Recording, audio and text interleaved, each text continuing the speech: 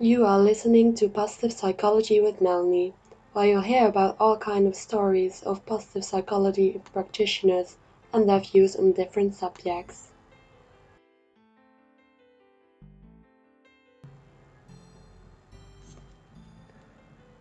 Well, hello everybody and welcome to my very first podcast.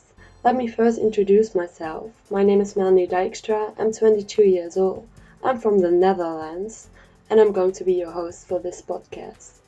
This October, I'm starting a full-time Master of Positive Psychology program at the University of East London, and I'm also going to live there. As you probably heard in the introduction, in this podcast I'm going for the search of stories of different kinds of positive psychology practitioners. This includes my fellow students from the MAP program, my teachers, researchers, coaches and others. Studying abroad and meeting all these new people seemed like the perfect opportunity for me to start this podcast. This podcast will be based on my blog, which I write weekly. This blog is about different kinds of subjects around positive psychology and coaching. And you can find my blog in Dutch and in English on www.personalcoachingmelanie.com.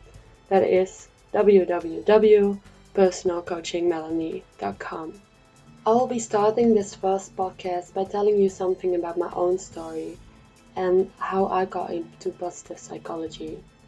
The last 4 years I did a social sciences study in the Netherlands in which I work with several clients. Despite this, I managed to develop quite bad eating problems of my own last year. Since I have known, I've always felt fat my whole life and I've always had a complicated relationship with food. I could eat a lot. After being in a relationship since I was 14, I broke up with my boyfriend almost 2 years ago. I felt like I needed some time for myself to figure out what I wanted, instead of only focusing on my partner and what I thought they wanted and expected from me. So after the breakup in May 2017, I thought about what would make me truly happy.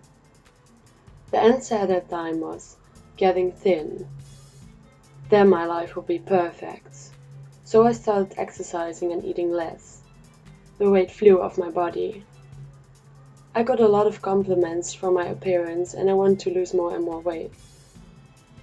When I reached that weight, then I'll be able to eat normal again. This resulted in my diet to be one smoothie, one slice of bread and not too much of a supper. Besides this, I was sporting around 3 hours a day. And one day I looked into the mirror and I was quite satisfied with the result. Now it was time to go back to eating normal again, eat what I wanted. This was the part I truly underestimated. I started with being happy when I was eating, but when I ate, the alarms of my body went off.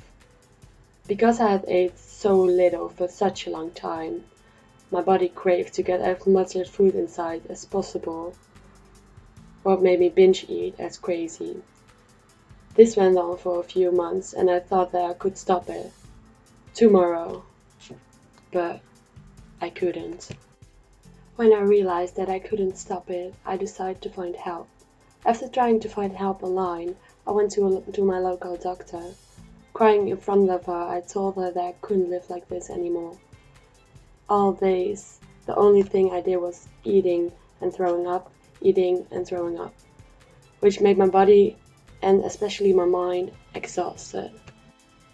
The doctor told me I could see a psychologist in 2 weeks, but I couldn't wait anymore. It felt like I was already too late. I literally didn't want to live anymore. I realized that no one was going to help me but me. So I went searching on the internet for ways I could stop my destructive behavior. I saw a first aid kit for my problems and I found a self-help book for eating disorders. I ordered it right away and I knew I was more likely to heal when I told others. So I told my mother, my stepdad and my sister. Even though my mother had known for a while, they were very understanding. I started with the self-help book during the beginning of the last year of my study. In the first place, I didn't even know if I was going to make it. I doubted. The book helped me to understand where my eating behavior came from. It helped me to understand what was normal, and it helped me to obtain new goals for the future. This last thing was quite hard for me because I didn't really know what I actually wanted in life. By making a specific visualizations of a good life for me, I started to get to know my true needs and myself more.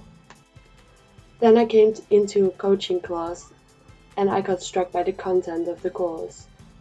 Everything that was being taught was almost exactly what had helped me to get to a better life. At that time, I knew that this was something I wanted and needed to learn more about. My coaching teacher told me I could listen to podcasts if I wanted to learn more about different kinds of subjects around coaching. Since that time, I listen to podcasts every single day. I want to learn more in real life with real people. Well, that's why I went back to my coaching teacher, and he told me that there was a positive psychology course in the Netherlands of the University of Twente. Unfortunately, it was not possible for me to go there, so I went searching on the internet in which other place I could do this study. That's how I got to the Master of Positive Psychology and Coaching Psychology in London. During projects I worked on the last year, I've seen the effectiveness on different kind of people. It is amazing how much impact this approach can have on people, just by focusing on strengths, on what you do want in life, and why make a big difference in the quality of life. Attending this program, I want to grow my own strengths and then skills to help a lot of other people in this world. And I also would like to explore loads of possibilities in this field, in the mental health industry. Well, that was my overall story. That's all I got for you now. Even though this was the first podcast, I will be delighted to receive feedback from you. It will help me to make the show better in the future. Tell me also what you love about it. And yeah, I will talk to you next time. Bye bye.